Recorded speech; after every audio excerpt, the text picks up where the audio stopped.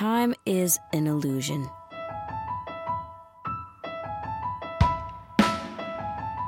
Welcome to another episode of AMI Audiobook Review, the weekly podcast where we chat all things audiobooks, and I'm your host, Ramya Amudan. The quote from this week's episode, right at the top there, was from Albert Einstein, and you know, there's a very simple reason why I picked this quote, and that's because we went through the time change. Fall back, and we gained an hour last week, Sunday. And I was thinking, obviously a little bit more deep than that, but I was thinking, how do you feel after this time change? And from there went the question, how about after any time change? The changing of time in your life. And that could be some kind of stage or phase, some significant timing. And it's, of course, ideal to be adaptable in any kind of changing of time. But the interesting part is that change takes time. Adaptation takes time. And as I learn over and over again about adaptation, it's pretty interesting to learn that it's easier to move with the grain than against it. In other words, let yourself be adaptable.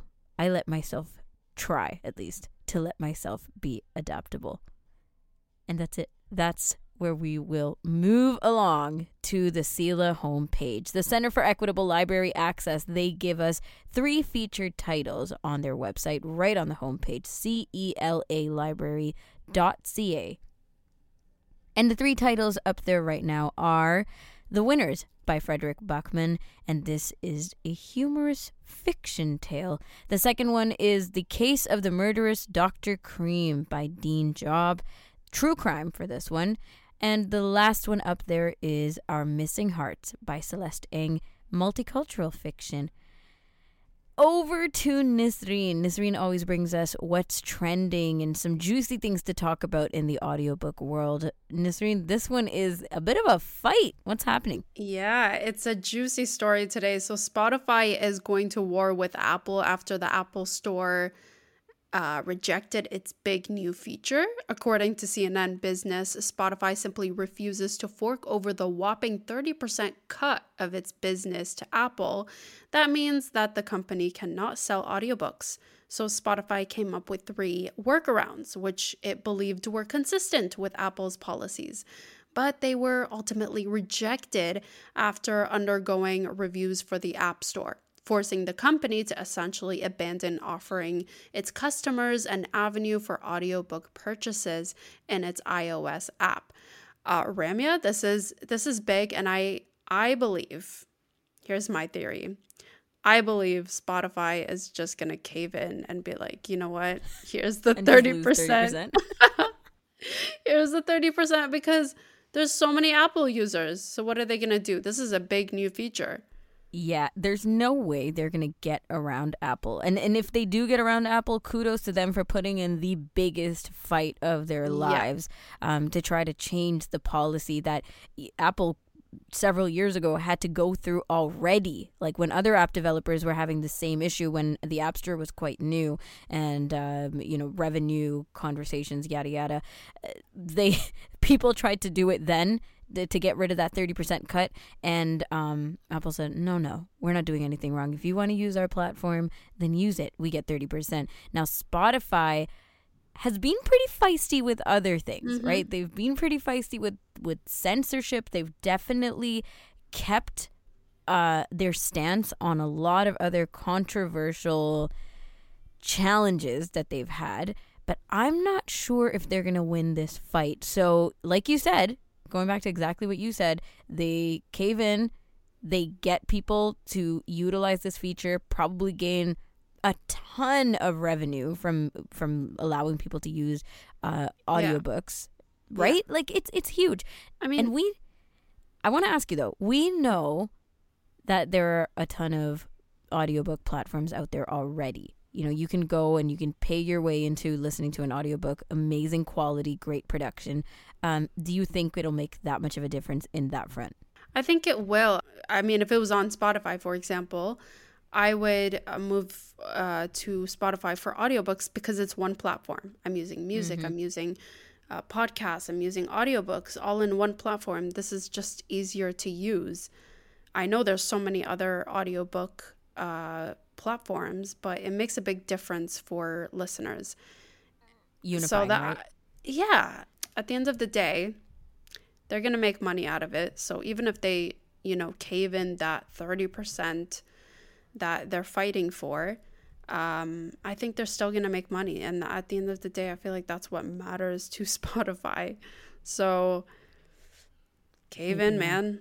Well, like, it's tough. Just do it. Just rip the Band-Aid. Just do it. You're not going to beat Apple. You're not going to beat Apple. Let's be real. It's not going to work. So you can fight all you want. You can be petty all you want. This is not... Yeah. This is Unless they take it to court and get different results from the last fight that Apple had. Yeah. Maybe. They're gonna try a little bit. I think they're still gonna fight for a little bit more, but who are you rooting for? I mean, I'm with you on having all my stuff in one place.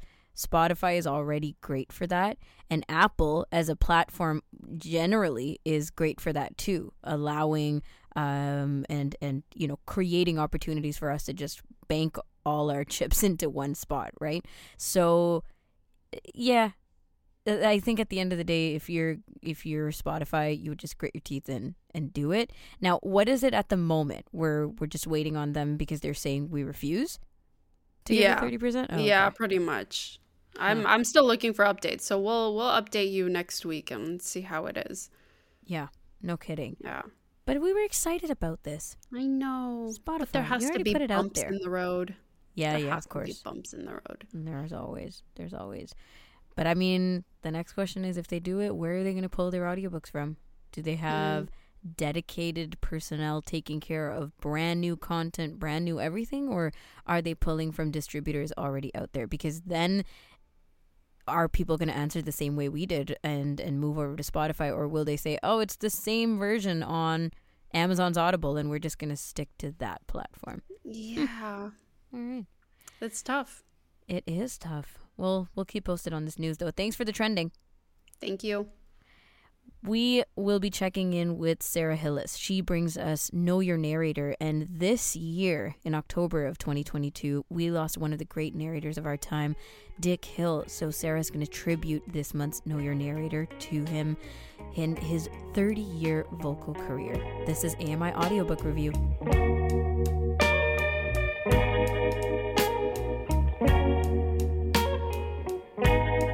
This is AMI Audiobook Review, the weekly podcast where we chat all things audiobooks.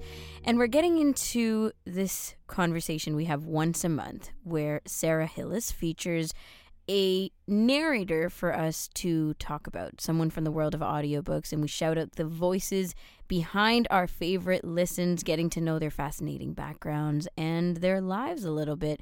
And in these individuals, most recently, one of them passed away in October 2022. We lost one of the greats. Sarah, who are we featuring today?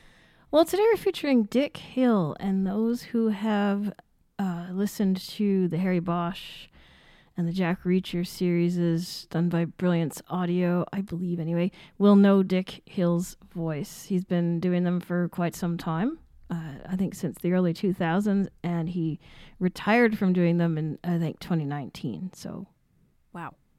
Okay, that's pretty great. Now, he's done a lot more than just those series, but I was thinking, because we're not playing any samples of narrator voices, but in this tribute, it'd be lovely to start with maybe your idea of his voice, a description. Well, it's interesting. It's kind of, in a way, it's a bit bombastic in a jolly kind of way, and yet he can do action scenes very well, and I first encountered him on my very first Audible purchase. Actually, in fact it was my free book that you get when you join. Nice. I wanted to read this book. I still haven't finished it. It's Thomas Pynchon, and he's just so wow, it's so big. It's called Against the Day, and I think it was recorded in 2007 or something, but I got it in 2013. And so Dick Hill was my first Audible downloaded narrator, I suppose one can say. So that's kind of neat to think about. He's able to he's got a deeper voice, I would say, very, I guess, authoritative. He's able to vary his style between different styles of narration. Like in Against the Day, it starts off as this sort of young people's adventure story with these balloonists, trying to break a balloon record or whatever, in the 1900s. And then it goes to be a detective story, and he has to create these gritty kind of characters. And it just changes all the way through the book, and he's able to roll with it. I think that's one of his strengths. I'm definitely curious about the kinds of things he's read, not just what he's been popular for, but what he enjoyed reading. Now, you said you never finished this book. Was that based on the narration? Have you? Nothing to do with Dick Hill at all. It's just that wow, Thomas Pynchon it was my first ever Thomas Pynchon book, and I was like, holy gosh, this is big. And I enjoy Russian literature, so that has to tell you something. No kidding. All right, well, maybe you'll continue reading it, Yes. But so what kind of narrator was he? And I'm not talking about, the kinds of books he narrated, but did he describe himself as a narrator? Yeah, I think he really owned that calling when he found it. He was an actor in regional theater. I don't even quite know where, because his bio is very sparse online. But I think it was in the, like New York, New Jersey, New England kind of spots of the world. And he had heard about Brilliance Audio looking for a narrator to do a World War II type book, and he thought, oh, maybe I could do that. So he used what he called a crappy tape recorder in his closet, and he recorded it in his closet, and he did a sample, and on that sample they took him for the book, and this was in the mid-90s. And so he is an interesting guy in that he really, even when doing his theater, he really enjoyed rehearsing more than doing the actual performances, because he really enjoyed looking for the character that he was going to play and how he should do it, and the creativity of discovering that. And so when he did narration, he said it was really awesome, because he had to look for 100 characters or 10 characters or a whole bunch more characters than just one. And so the preparation again was even more interesting, because it was this element of discovery. He said he always enjoyed discovering the new people that he had to create for the sound of the book and stuff like that, and the new sides of the new people, I guess, or even if it's the same people, it's newness to it, right? It's kind of like re-listening to a song over and over again and finding new elements of it, because we put stuff we love on repeat, but it's not, you're not listening to the same way every time you hear it. No, it all depends on your mood and your your environment and stuff like that. Interestingly, he said in an interview I read, he said that he was a very visual narrator. So when he read the book to prepare, he would imagine the scenes in which the book is taking place, so that he could really see what the characters are doing and what he's doing, or what the narration is supposed to do in the scene. So even to, if you're in the same environment but you're in a daytime scene and then you're in a nighttime scene, he said he felt he should change his narrative style for settings like that. I've never really heard of a narrator narrating for setting before. I'm very curious about that. Like, was he building the setting in his mind? I'm thinking more like film, right? Where you set the tone, set the mood, and then place the characters there, and you say, all right, here's where you're at. And it's almost like he was creating that in his mind to get a full picture of what was happening. Yeah, he felt that helped him to enter into the book more fully. He said he did it mostly for him, but he also did it for the reader as well. He hoped it would help the reader. He wasn't quite sure if it did, mind you, but he thought it did. And it's interesting that he's such a visual narrator, because when he retired in, I think, 2018, 2019, after about 30 years and narrating over 1,000 books in that time, he said all he wanted to do was paint. He wanted to take up his passion of, art.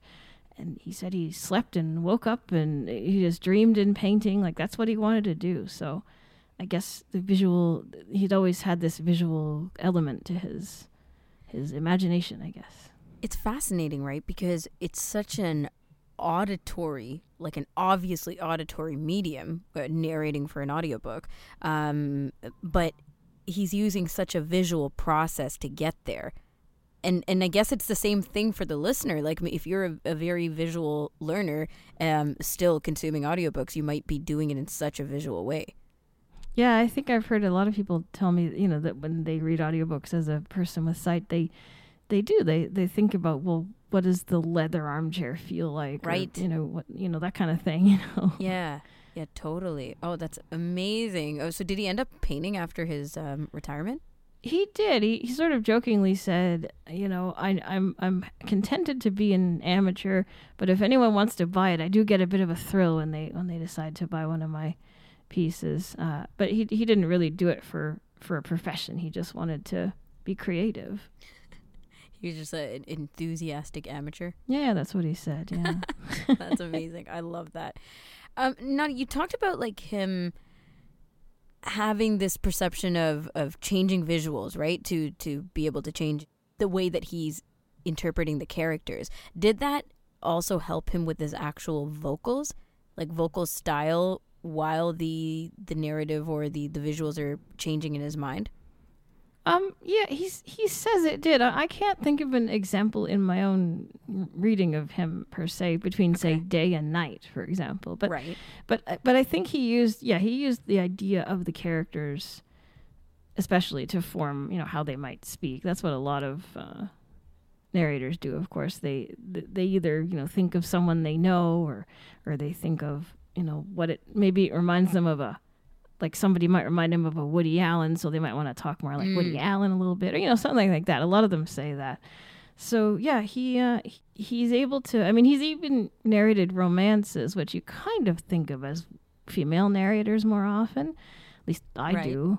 But he apparently, according to an audiophile review, I believe it was, he was able to do women in a convincing way. He could suspend the reader's disbelief and go and realize women. And sometimes that's hard for men to do, I think, for male narrators to do. Yeah. And I mean, don't get me wrong, there are so many incredible narrators out there who are able to flip back and forth between all kinds of characters and gender identities and all of this stuff too, and doing so well. But to be so conscious of that is pretty fascinating. How about the pacing?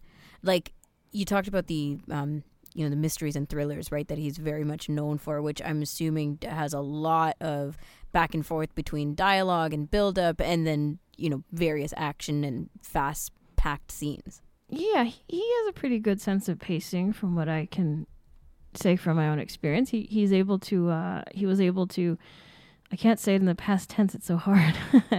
But he was able to, do a nice flowing style for a slower passage and then get a little more clipped, for the action scenes and that sort of thing that a lot of narrators will do as well.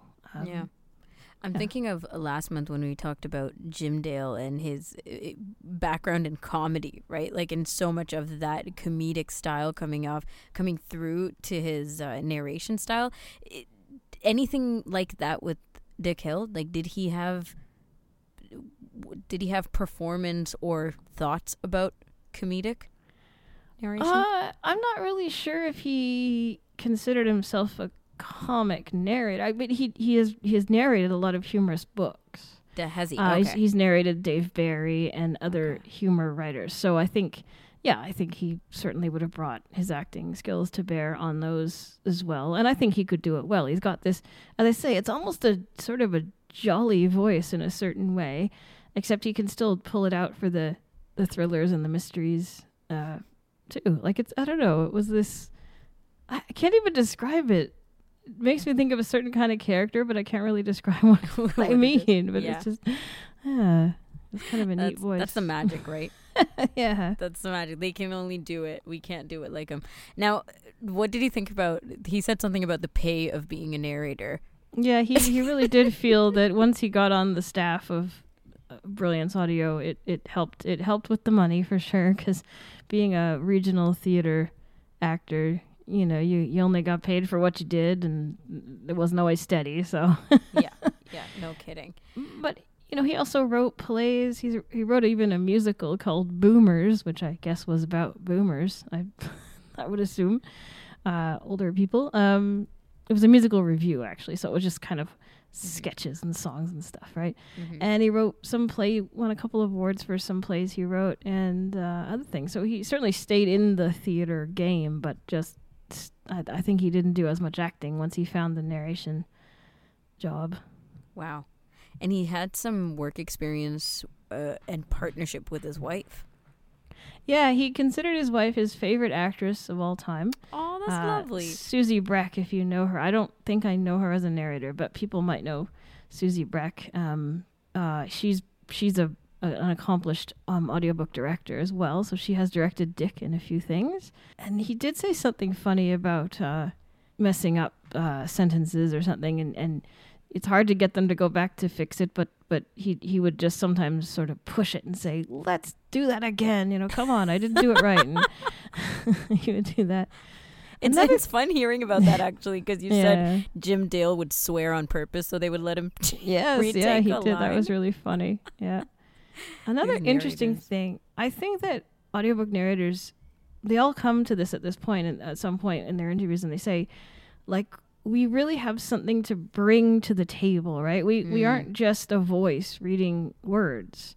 And so Dick said the really good authors were always happy to let him run with their books and, you know, do what he thought was best. And they would give him ideas maybe, or you know, help him to find the character that they needed. But he thought that the hacks, as he called them, were the ones that would really try to micromanage and say, this is how I want my book to be read, and you have to do it exactly this way. And he felt that the narrator, as I say, isn't just a voice reading words on a page. They're actually an artist as well, and they have something to bring to the table of making this book come alive in audio form. And I think that was just an interesting thing to hear, you know. Yeah.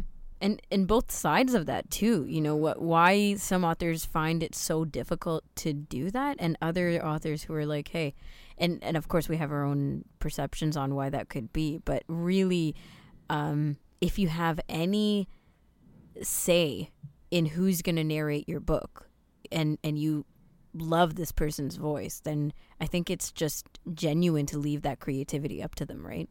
Yeah, and most of them do that, and those that actually have a say, like, I mean, who knows? I mean, when it gets in the hands of the publishers, who knows who's got what say, right? Like, by the time they're editing and everything. Yeah.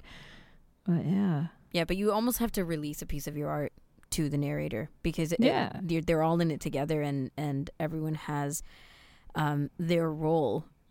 We can even go even further and say, and then when it becomes film, oh no, don't go there. Yeah, and what's always interesting with the narrators is you don't know who they mean by the good authors or the bad authors, because they're never going to tell you. They're never going to tell you, because they, you know, it's their job to narrate what they're given, and so you'll never really know. Yeah. Except maybe Scott Brick, who is quite a fanboy, and he'll explain, I really like this guy so much. Wow. Oh my gosh. And sometimes too, I mean, we want to believe that you can hear it in their voice if they really enjoyed and loved reading this book, if they felt they were part of it. But truly, you know, they could be just that good, right? Yeah. Like over 1,000 works. I mean, of course he's doing an incredible job. Yeah. Yeah. He really liked narrating the Russians. Like Dostoevsky and people like that, he said. Oh, that's sort of interesting. He said, I enjoyed working with Dostoevsky as if he could actually work with him, you know. I know. Amazing. Well, I asked you this earlier too, but he really shared his love for narration, for being behind the microphone. Yeah, he thought once he found this, that was kind of what he should do. You know, it was kind of his vocation, or his thing he should be doing with the next part of his life, you know, and so he threw himself into it. Well, that's nice. And just a little more on how noticed he is and all the different accolades he's received? Well, they won 3 Audies, several earphone awards. These are books that they just give out earphone awards like every month or 2 on AudioFile. So the books get the award, I guess, for the narration. And so he won 3 Audies. He won the earphone awards. He's a golden voice, of course, of AudioFile magazine, I do believe. And he won some awards for his drama work, as I said before. And I don't know. Over 1,000 books in a 30-year career. Sarah, that's fantastic. Thank you so much for featuring him. This is a great tribute to the late Dick Hill, and we appreciate Know Your Narrator every month. So we're looking forward to the December edition. Yeah, who knows what it's going to be? Exactly. We'll know soon. Thank you so much. Sarah Hill is joining us on AMI Audiobook Review, and that's the wrap for this week's episode. And until next week, happy audiobook listening. Join us weekly for The Pulse with host Joeita Gupta, who brings us closer to issues impacting the disability community across Canada. Watch The Pulse on YouTube or listen wherever you download your AMI podcasts.